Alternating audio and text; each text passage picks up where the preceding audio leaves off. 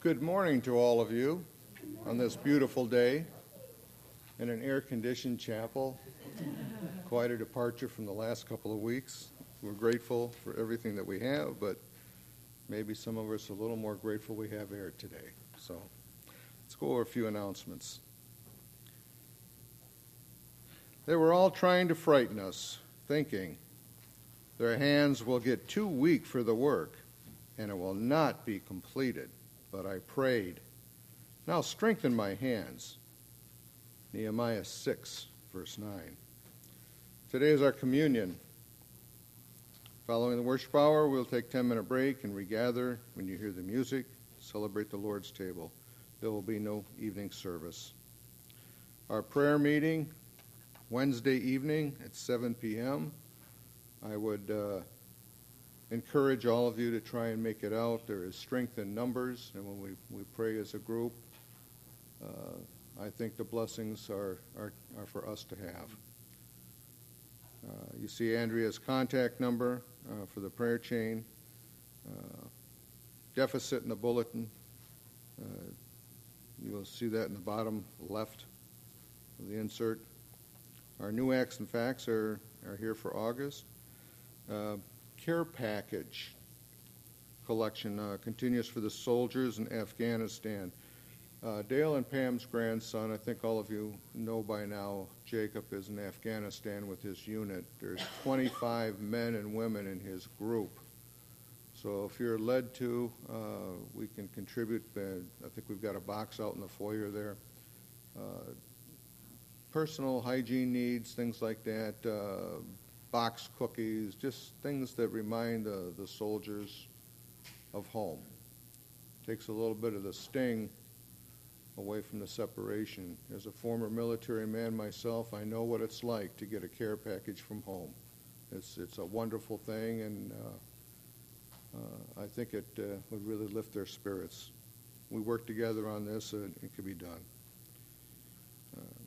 And finally, if you are the last person to leave the church building, please check to make sure all the lights are turned off on all the floors and all doors are locked. Claire May has mentioned to us a couple of times that she's come in to do cleaning and the doors have been unlocked. So let's keep an eye on that. Our scripture for meditation this morning is taken from the book of 2 Samuel, chapter 7. Verses 1 through 17, and that would be page 480 in your Pew Bible.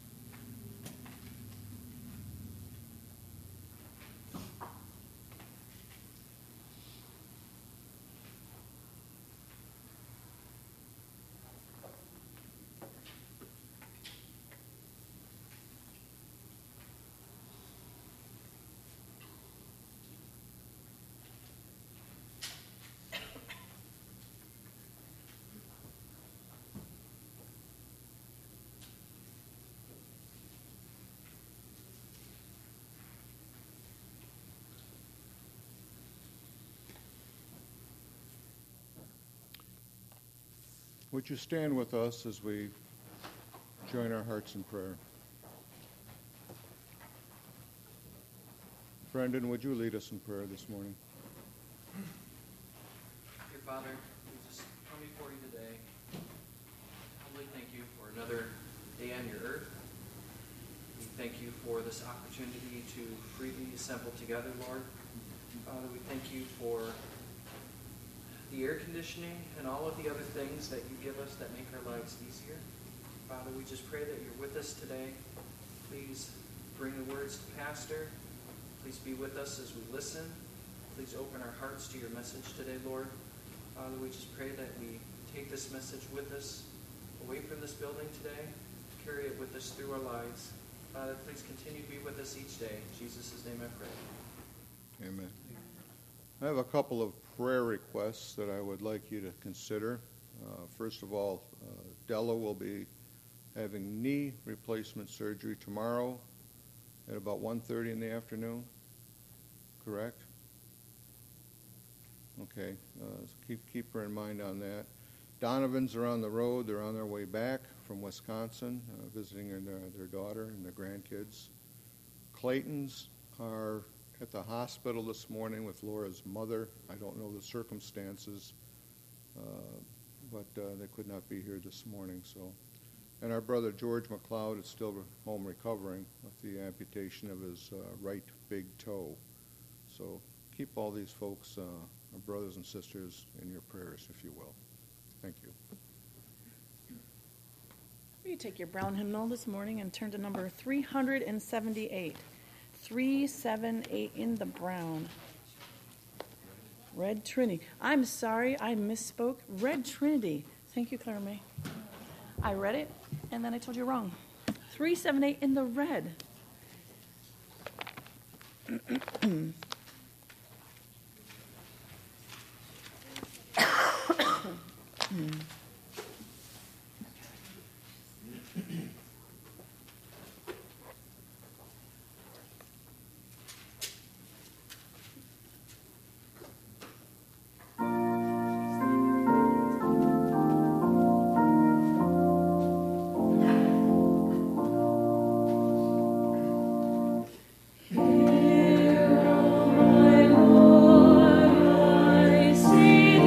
Face to face.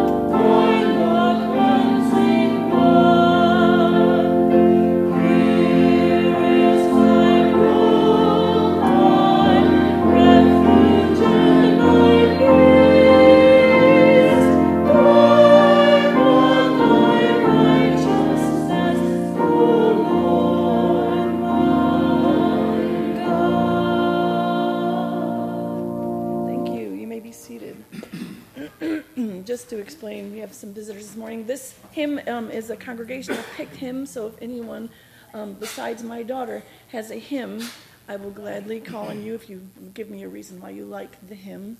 And I said besides my daughter, so put your hand down. And only because I chose her last week. I'm not just being mean mom. So anyone else have a Jess? I can't think of the title of it. Okay. Have thine own way, Lord, have thine own way. Thou art the potter, I am the clay. I think that's the title, Have Thine Own Way. That's what these two were saying. That wasn't me. They said at the same time. 371 Brown. 371 in the brown. And a reason for this hymn this morning, Jess? The Lord just put it on my mind this week, and I was singing it, trying to remember the words and thinking through the words. I love that. About submitting and all of the things we can't control in life. Amen. All right. Thank you. So 371 in the brown. The brown. What page is it? 371. 371. Excuse me.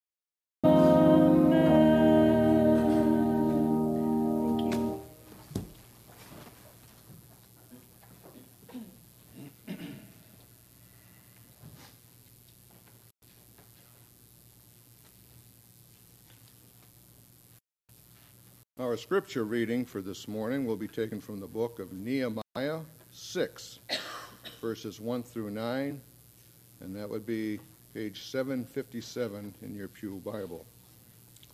And would you stand with us when you're ready?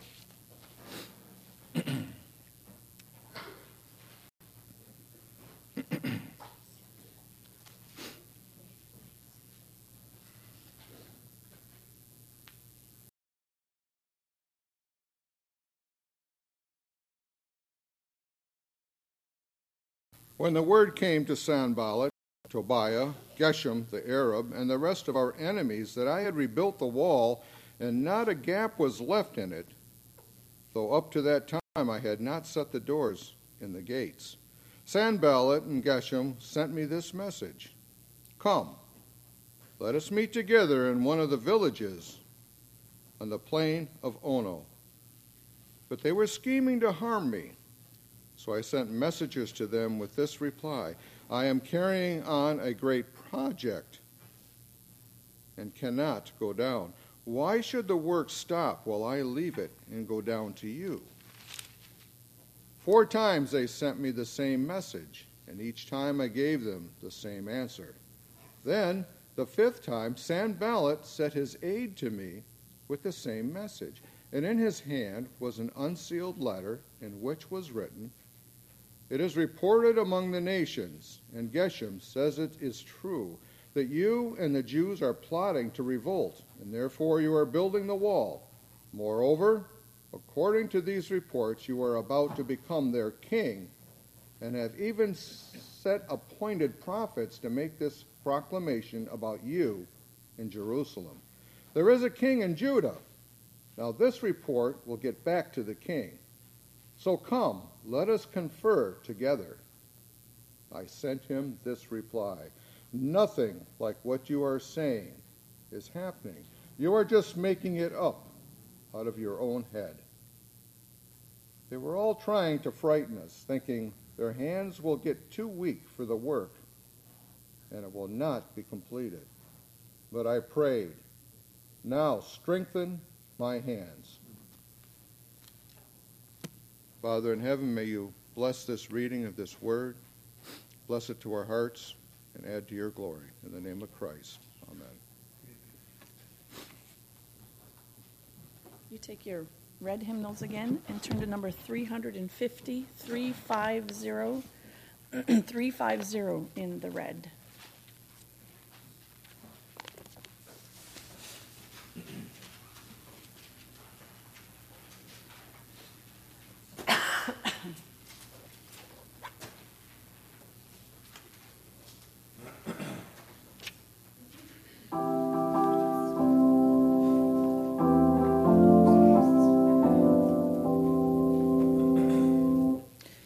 Science stands by, hill surrounded.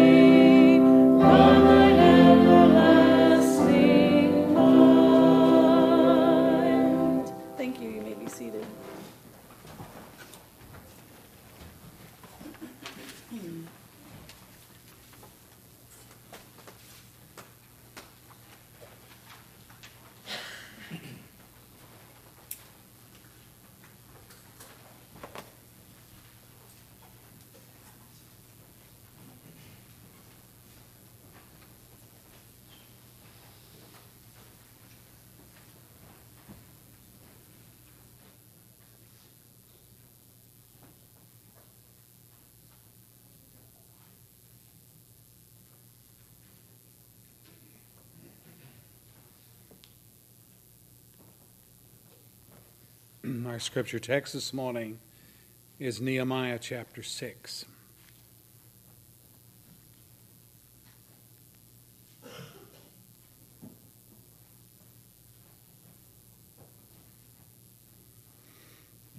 Last Lord's Day we studied Nehemiah's integrity. His own practice became the capstone and illustration of how God's people are to conduct themselves with one another when taught by the Spirit of God.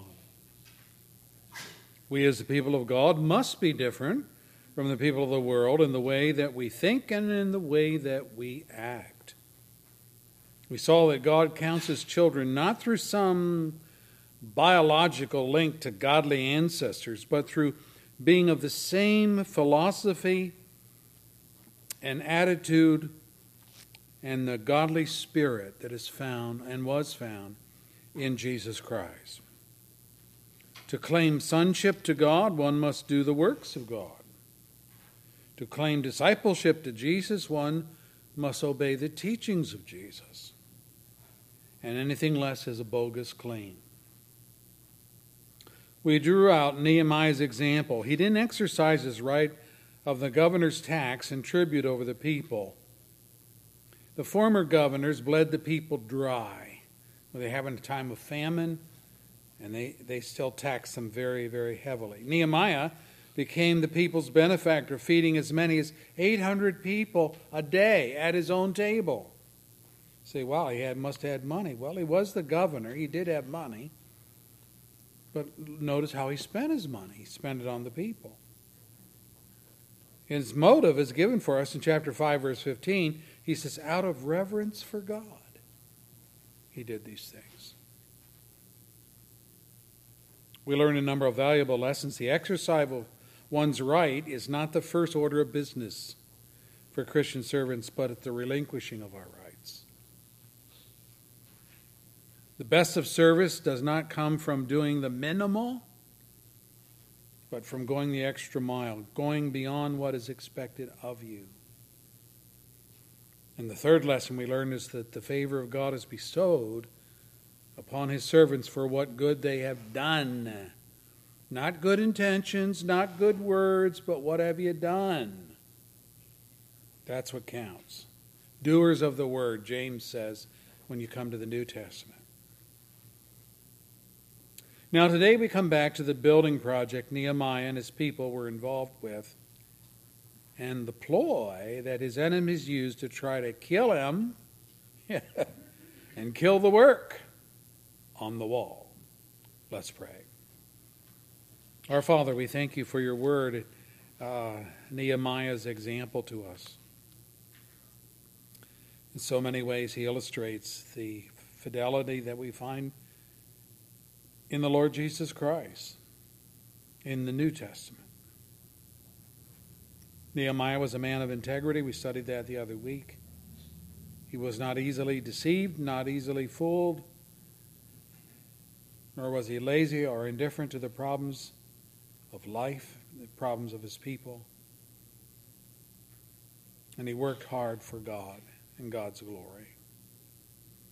Pray that we might learn these lessons from the Old Testament. These Old Testament saints have something to teach us about integrity and living for God and trusting God and working for God and loving God and all the various things that we are emboldened to do by the gospel in the New Covenant age. We find these examples in the Old Covenant age. Thank you, dear Lord. May you honor yourself this day, and may your truth be lifted up in Christ's name. Amen. Our text is in the book of Nehemiah, chapter 6, and we're looking at the enemy's ploy. The last time we looked at this wall that the Jews were constructing around Jerusalem, it was only built to 1/2 its height, chapter 4, verse 6. In chapter 5, Nehemiah was forced to deal with internal problems concerning some of his own people taking advantage of their countrymen in times of famine. In verse 1 of our text, Nehemiah says, I had rebuilt the wall, and not a gap was left in it, though the gates remained to have their doors set in place.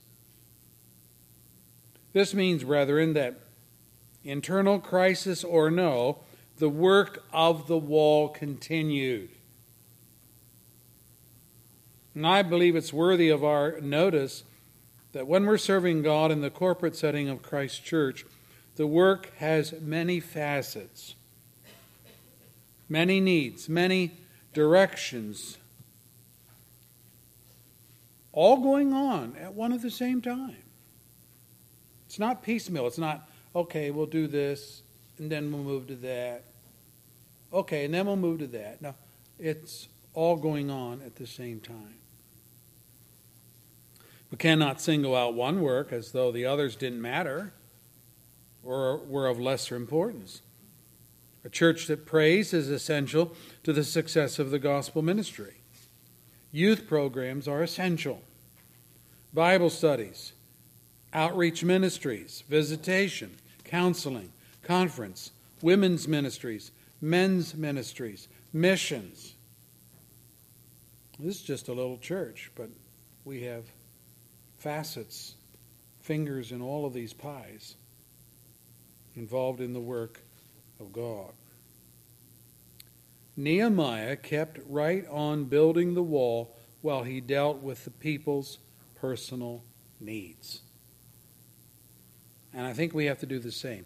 A hand on the trowel, another on the sword, that was him. A guard on the wall at night, a trumpeter by his side in the case of danger.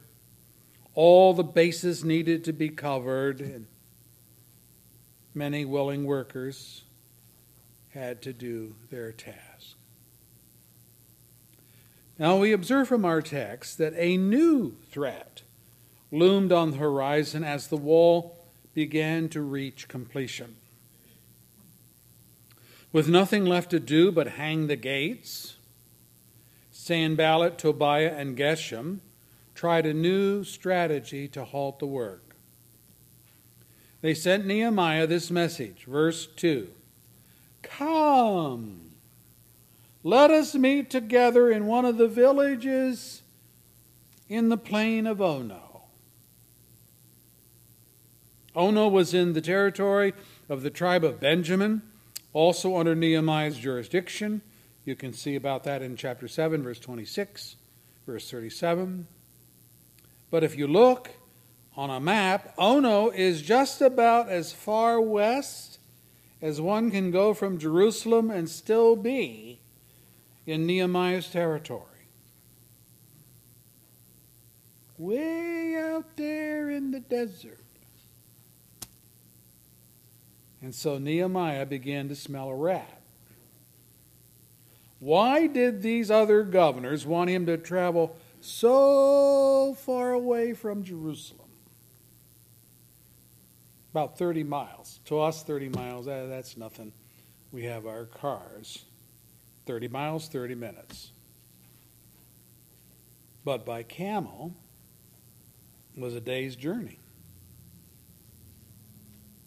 Verse 2 says, they were scheming to harm me. I mean, if they could just get Nehemiah away from the protection of his walled city, away from the masses of people that were armed in Jerusalem, if they could isolate him, they could assassinate him and be safe across their own borders before anyone of importance had time to react. So Nehemiah became suspicious, and he refused to go. Some think that he had a network of spies feeding him information on the enemies, but I think that's ridiculous. Nehemiah just considered the source of the invitation. The invitation was from his arch enemies who had recently tried to mobilize an army and attack him. Chapter 4, verse 8. Well, you think these people got a change of heart now? Come on out to the desert. We want to have a little parley with you. Oh no, on the furthermost western border of his territorial jurisdiction, he thought about that and he put two and two together. They're trying to lure me out into the wilderness to kill me. That's what this is all about. You know, when people walk with God, there's a discernment which God gives to them. Remember King David and Saul? Despite Saul's oath before Jonathan, as surely as the Lord lives, David will not be put to death. 1 Samuel 19, verse 6. Shortly thereafter, Saul tried to pin David to the wall with his javelin. So David never again trusted Saul, even when he sent overtures of friendship. Welcome, we'll have a little talk. When David's son, Solomon, assumed the throne of his father, his prayer to God was this: give your servant a discerning heart to govern your people and to distinguish between right and wrong. 1 Kings 3, verse 9. Did you know that lack of discernment is one of the marks of the pagan unbelieving heart? A pagan unbelieving heart does not have discernment about spiritual things.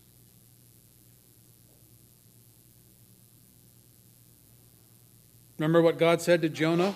Nineveh has more than 120,000 people who cannot tell their right hand from their left.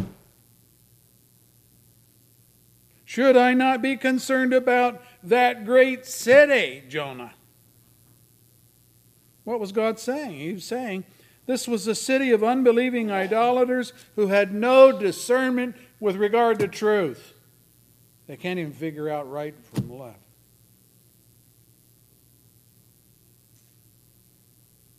And then there are those who are wise in worldly matters, but are ignorant of spiritual matters. Jesus told the Pharisees and the Sadducees in his day, you know how to interpret the appearances of the sky, in other words, to predict the weather and all of those various things, but you cannot interpret the signs of the times. Matthew 16, verse 3.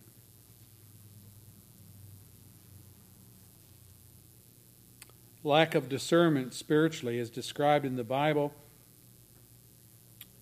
as a characteristic of children.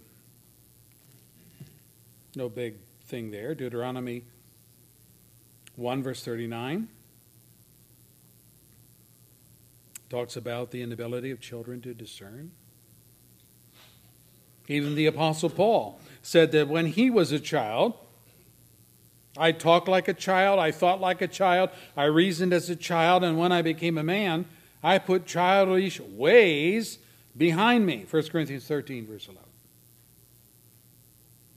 That's to be our goal. Children are inexperienced in their reasoning and thinking processes, but when adults are like that, it indicates they haven't grown up. They haven't grown up. The sad thing is that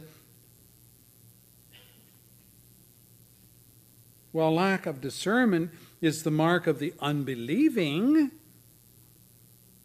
it is sometimes characteristic of believers as well when they fail to grow up spiritually.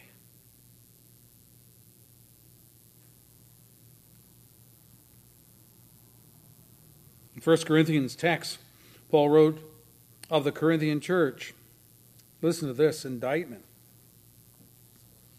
If someone comes to you and preaches a Jesus other than the Jesus we preached, or if you receive a different spirit from the one you received, or a different gospel from the one you accepted, you put up with it gladly enough. Wow. For such men are false apostles, deceitful workers, masquerading as apostles of Christ. You gladly put up with fools since you are so wise.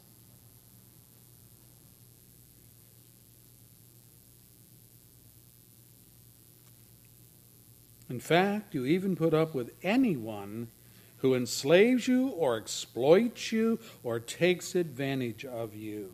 2 Corinthians 11, verse 4 and following. Now you can hear it. This text is just saturated with sarcasm by the Apostle Paul, because the Corinthians were blowing in the breeze with every teacher that came down the pike. They couldn't discern the truth from error. This guy came along, said one thing, oh yeah, that sounds good. The other person came along, might be the direct opposite of what this person said, oh, that sounds good too. Wow. They couldn't discern truth from error, right from wrong. They just accepted it all as truth. Even when false apostles came a knocking at their doors. A life of carnality and sin and refusal to apply oneself to the means of grace will result in this kind of childlike naivete. They believe everything, discern nothing. You know, the writer of Hebrews chided his people. And he had something to say about this very subject that I'm talking about. He says, though by this time you ought to be teachers. You ought to be teachers by this time. Yet you need someone to teach you the elementary truths of God's Word all over again. Wow. He goes on. You need milk and not solid food. Anyone who lives on milk, being still an infant, is not acquainted with the teaching about righteousness. But solid food is for the mature, who by constant use have trained themselves to distinguish good from evil. Hebrews 5, verse 12 and following. Simply put, if you don't use it, you're going to lose it. Spiritual discernment is the result of spiritual training. Exercising your mind in the Scriptures to train yourself to think like God on the issues of life. God's thoughts after Him is what theologians say. When we lack discernment into what's right and what is wrong, we're either acting like children because they're inexperienced and untaught, or we are acting like pagans who see things only through sin-colored glasses. Either way, we're not where God wants us to be, and we're not in a position to avoid the pitfalls and the temptations of error. Well, Nehemiah was not suckered in to Sanballat and Geshem's trap. He was not charmed by their gracious invitation to have a little chit-chat in the desert. He discerned that they were up to no good, so he refused to comply with their request. I'm not coming. Note his reply, verse 3. I sent messengers to them with this reply. I am carrying on a great project, and I cannot go down. Why should the work stop while I leave and go down to you? This business of going down, I've said this before, Jerusalem was built on a hill, a mountain. So when it talks about going up to Jerusalem, it's not talking about going from the southern part of Palestine to the northern part. It's not that. It's literally going up. So when it talks about him coming down to meet with this guy on the plains of Ono, it means literally coming out of the heights and coming down to the plains to meet him there. And he says, I'm involved in a great project. I cannot go down. Why should I go down to you?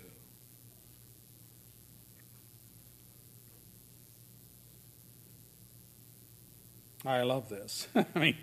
Here Nehemiah asserts that what he is presently doing in Jerusalem is a great project, worthy of his undivided attention. Have you ever viewed your Christian service whether it's teaching a class, remodeling the church, helping at the pregnancy center, planting flowers, and you're doing yard work around the building, meeting for prayer and Bible study, singing in the choir, serving on the mission committee. Have you ever thought of all those things, or one of those things that you're involved in, as a great project worthy of your undivided attention? Few do, but I would like you to take a close look at Nehemiah's response and consider his work. Okay, Nehemiah, what is the nature of this great project that you are asserting? Well, he was building a stone wall around Jerusalem.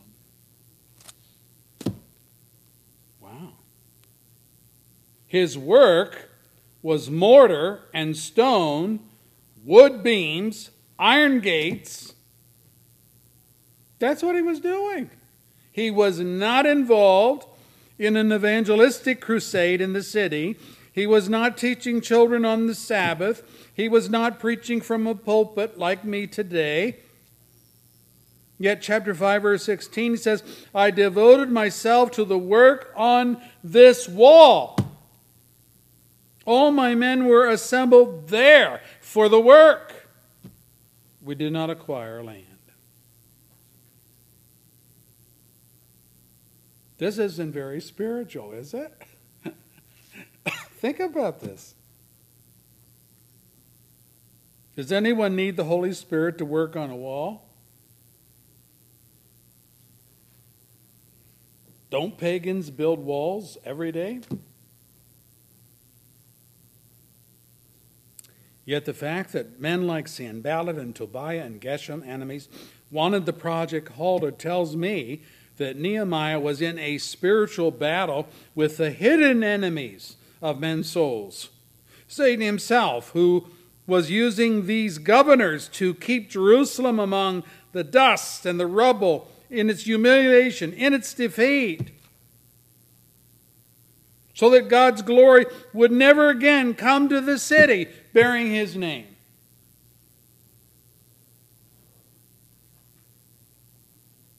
Their deceit is in their invitation. Come, let us meet together. Oh. This holding out of the olive branch of peace, so to speak, is straight out of the pit of hell. For Paul says of Satan, he masquerades as an angel of light. It is not surprising then if his servants, in this case the governors, in Nehemiah's day, it's not surprising then if his servants masquerade as servants of righteousness. 2 Corinthians 11, verse 14 and 15. I wonder, have you ever thought of the work that you do for God as being of primary importance over all other projects you may want to be involved in or are presently involved in?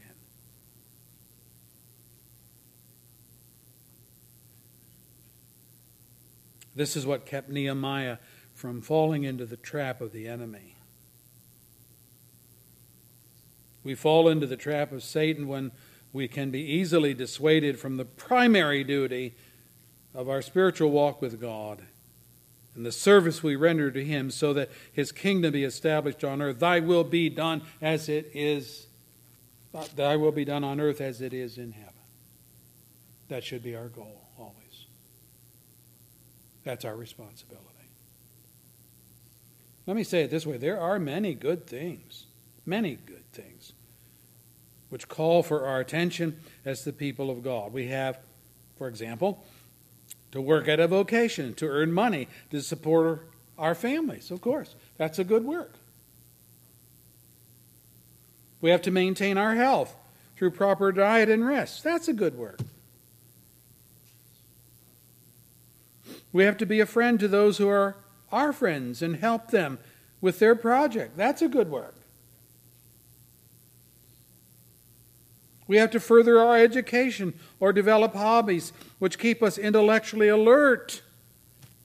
That's good work. You're responsible to know what's going on in the news and in our country. We have to take our kids fishing and spend some time with them, playing basketball or whatever. That's a good work. These are all good works, and they're all very necessary.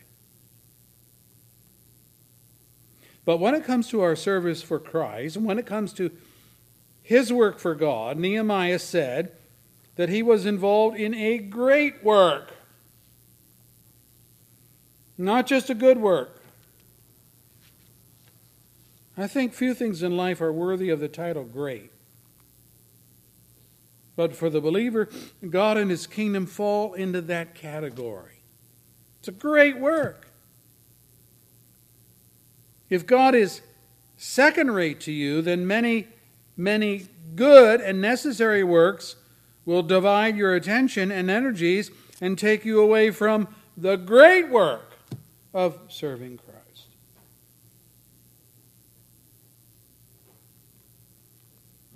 It's a powerful lesson to learn. Nehemiah teaches us that. I'm doing a great work. I'm not coming down to have a little chit-chat with you governors in the plain of Ono.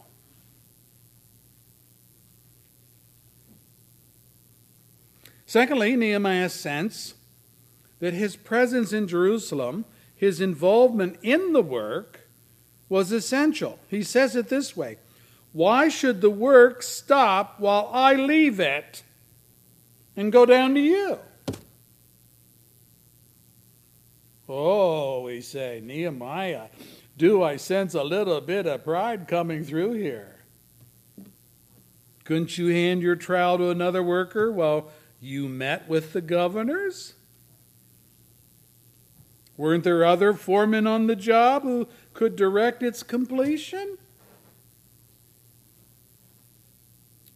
Well, brethren, this is not pride on Nehemiah's part, but an honest assessment of the key role that he played in the project. If I leave, the work will stop. Period. Wow. And what is more, this is exactly the evaluation of his enemies. That's why they want to lure him out into the desert to kill him.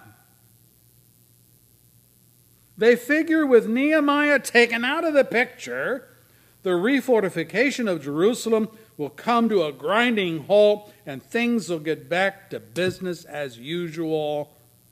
What's business as usual? They will get their governorships back.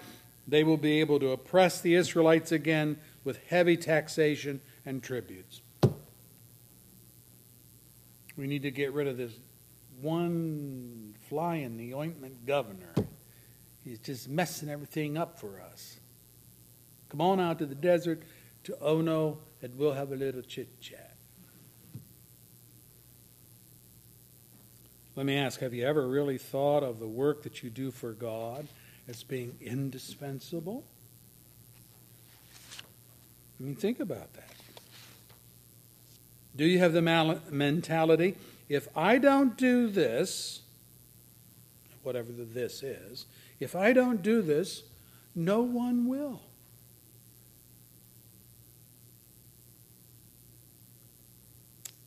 There's a sense in which we must think this way. Not in pride, not puffing ourselves up as though we're the only one who knows how to do a certain task, but remembering and recognizing that God's work needs workers, doers, the doers and shakers to get things done. If we don't see ourselves as necessary for the work, we will be prone to quit. Let somebody else do it.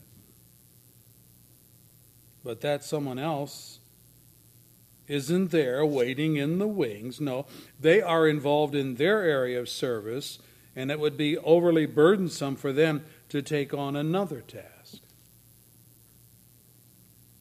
Nehemiah honestly saw that he was the key person in the great project. If he were killed, the enemy would win, and Israel would be swallowed up once again in slavery. I wonder if we enslave God's work by becoming dropouts.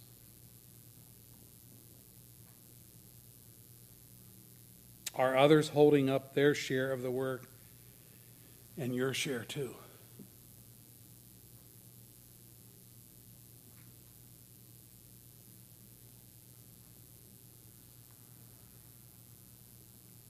Is that why things kind of slide?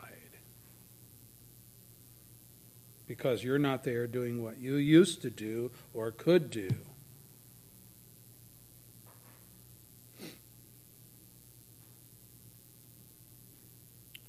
Sometimes we go into a pity party and say, oh, I'm not needed. They can do that without me. They got other good teachers. They have good carpenters. Whatever.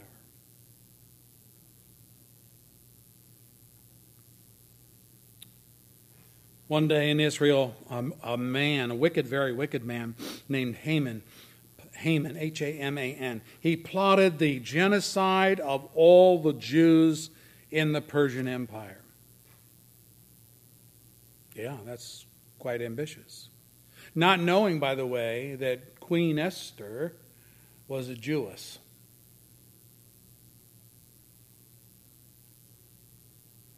So Mordecai, Esther's cousin,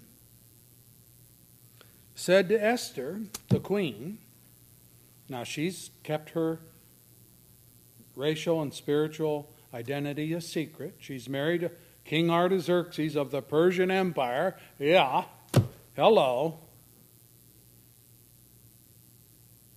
And then you got this Haman guy that's worked out a deal with her husband to kill all the Jews in the Persian Empire on a certain day at a certain time. So you can read about it in the book of Esther. So Mordecai, her cousin, who raised her, by the way, because her parents died when she was very young. So from age 12 on, Mordecai, the cousin, raised her. And he put this bug in her ear. Esther, who knows but that you have come to your royal position for such a time as this? What? A time as this. So, brethren, sometimes timing is everything. It's everything. And so she ordered a fast for all the Jews in the empire. Fast and pray. Fast and pray. 3 days. And she says, after 3 days, I will approach the king. And her words were, if I perish, I perish. You didn't just go bebopping in to see the king, even if he was your husband. You can read about it in the text. You had to go stand in the hallway, the entrance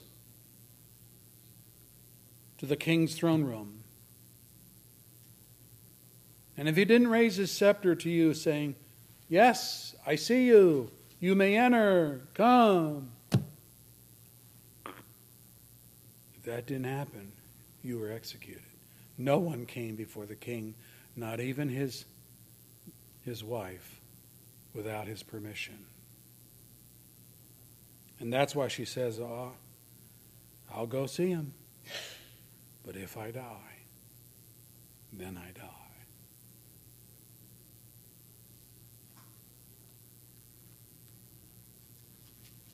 Sometimes a project is so great, you got to put yourself into it. Nehemiah did that. Esther did that. I mean, the consequences are going to be so terrible that if somebody doesn't step to the plate, there's going to be a lot of people hurt, injured, destroyed. The work of God. The third thing I see in Nehemiah's answer was that he didn't weaken or recant with increased pressure. So what do you mean by that? Well, look at verse 4. It says, 4 times they, that is the governors, 4 times they sent the same message. The same messages. Come on down to Ono. We want to have a little chit-chat. And each time I gave them the same answer. I'm involved in a great project and I cannot come down to you. You know, if you ask a person to do something once, that's a fair request. Ask them the same thing 4 times. Now you're harassing them. Now you're badgering them. But Satan never was a gentleman. Temptation, just because it is temptation, never stops with one solicitation. How strong is your faith? How convinced are you that you're doing what you are doing is a great project? A great project for God which demands your undivided attention. We'll see, says Satan. We'll see. Some people cave in on the first solicitation. No discernment. Others hold out a little longer, and so the arguments of the enemy become more persuasive, verse 5 and following of our text. Or the allurement is made more attractive until they fall. And finally, there are those who see the ploy for what it is. They pray, they resist, and by God's grace, they continue to hold their ground. So, how easily can you be worn down in your resistance to temptation? If you were challenged to do something wrong one time, would you say no? Yeah, okay. Well, what if you had someone bugging you 2, 3, 4 times or more? Would your loyalty to Christ confirm your stand in righteousness? Faith comes by hearing, hearing by the word of Christ. People of strong faith are not born that way. They are trained that way. By being students of the Scripture to such a degree that God's word is hid in their heart, keeping them from sinning against God, says David, Psalm 119, verse 11.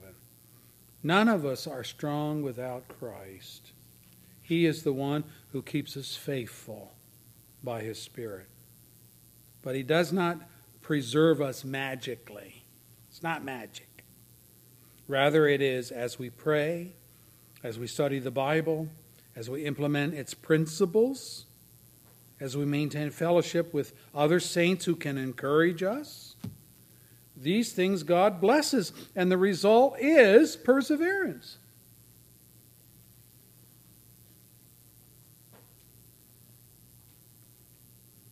Well, when Sanballat saw that his 4th request to Nehemiah to meet with him received the same negative answer, he changed tactics.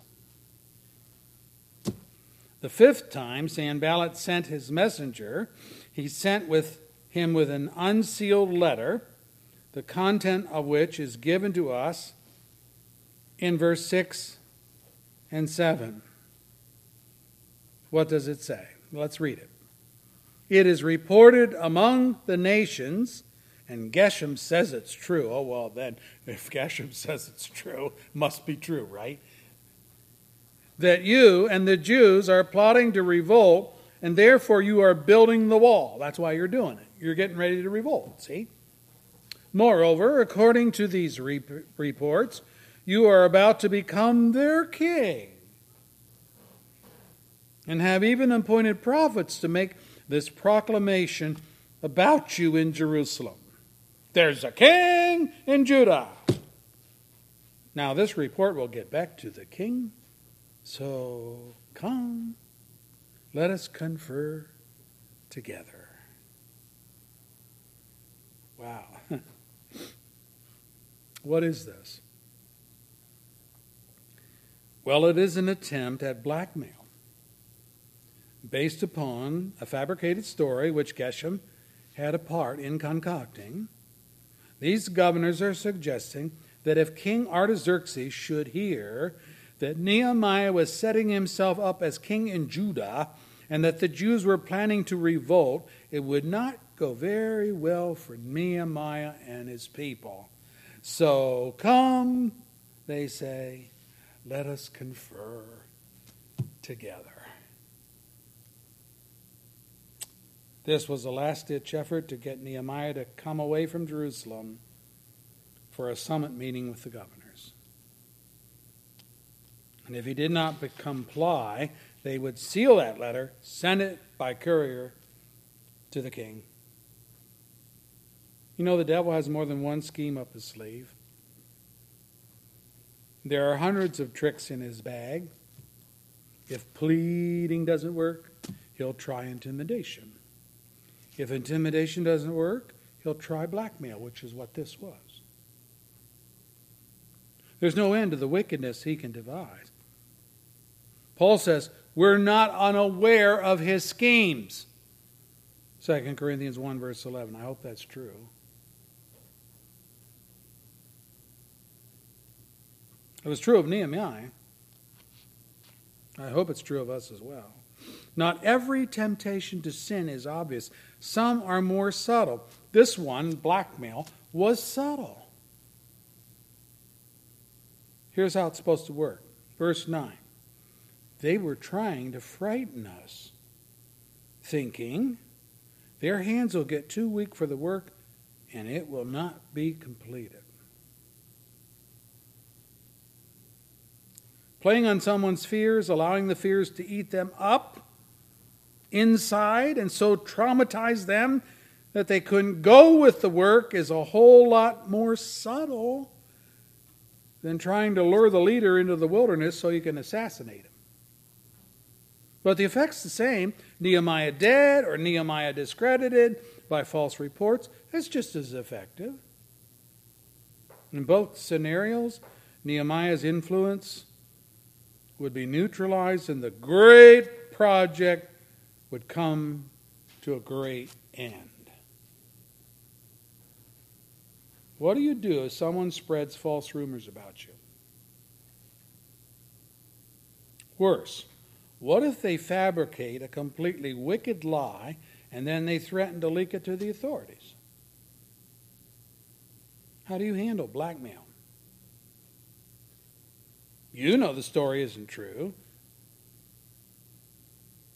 But you're enough of a realist to know that there are people just itching to believe the lie and set you tumbling off your pedestal. It's out of jealousy for your godliness, and they envy your relationship with God. So they want to believe the worst when they hear it, and they pass the gossip on to others to discredit your good name. So again, I ask, what do you do? Look at Nehemiah, verse 8. I sent them this reply. Nothing like what you are saying is happening. You're just making it up out of your head. I love that. Oh my. His response is twofold. A simple denial.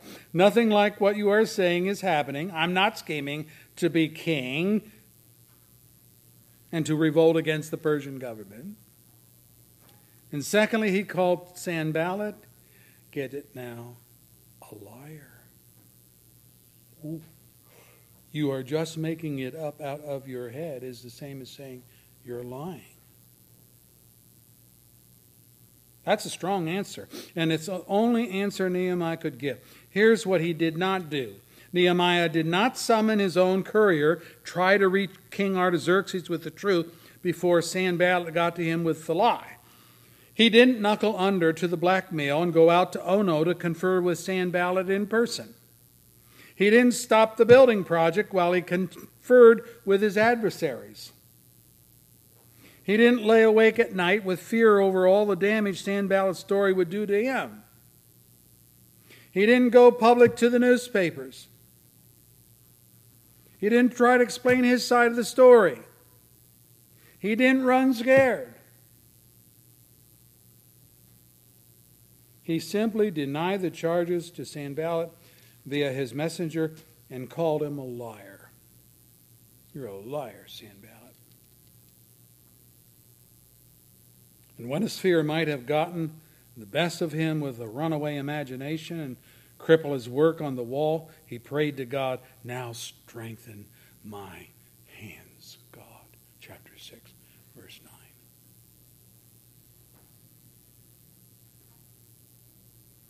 David prayed similarly.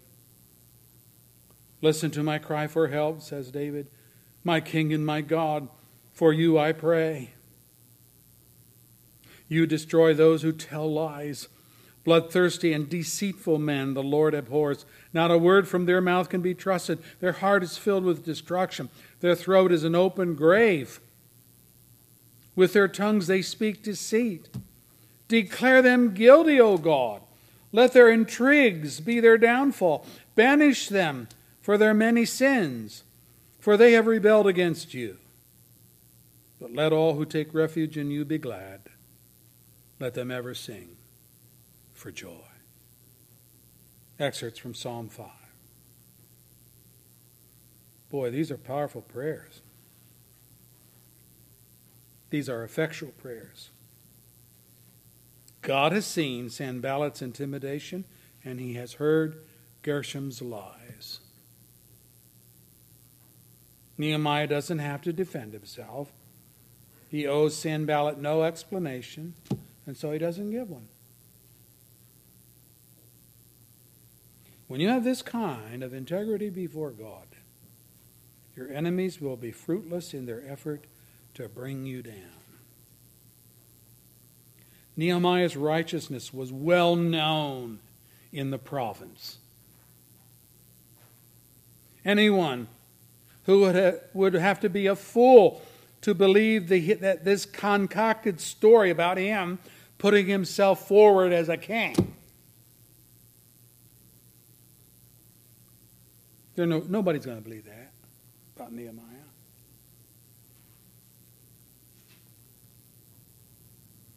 David could say, and he did say, judge me, O Lord, according to my righteousness, according to my integrity, O Most High. O righteous God, who searches minds and hearts, bring to an end the violence of the wicked and make the righteous secure. Psalm 7, verse 8 and 9. Amen and amen. Let's pray. Thank you, Lord, for your word, powerful as it is. I love this story about Nehemiah. What a man of character.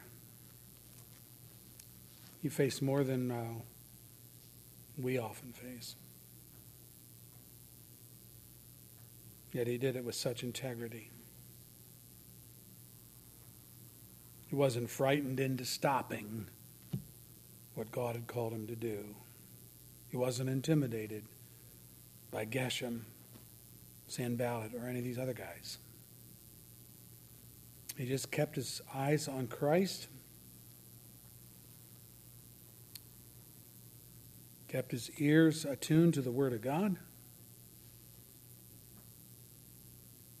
kept plugging on in obedience. He knew that God had called him to restore Jerusalem from the rubble, and restoration is exactly what he did. Help us to be like that, Lord. Not to be intimidated by the snide remarks, and sometimes not so snide remarks, that the world dumps on us. When the devil hates us like he does hate us, and he stirs people up to resist the truth of your word, make us bold, not arrogant, but bold in declaring what is truth. And give us the integrity not to crumble under the weight of multiple false accusations. We bless thee, Lord, for protecting us, keeping us in the palm of your hand. Thank you, Jesus. Amen. Our closing hymn is from 472. We're just going to take a short break after we sing this and regather for the Lord's table. 472 for right now in the brown hymnal. And this hymn goes along with the sermon, as you can see. The battle is the Lord's. Nehemiah knew that. The battle is the Lord's. It's his task. I remember Jesus' words that we're not to take our own revenge, right? Tells us that in the New Testament. But leaves room for the wrath of God. You don't have to defend yourself. You don't have to protect yourself. You just have to live righteously for the Lord. 472, let's stand, stretch.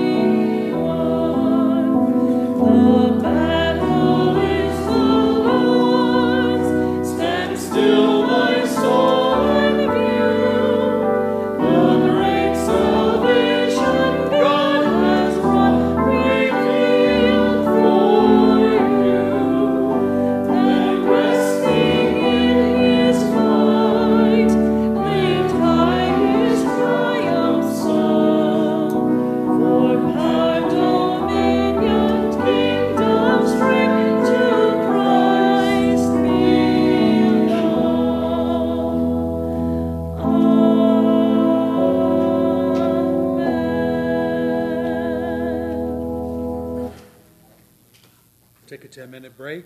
Regather when you hear the music.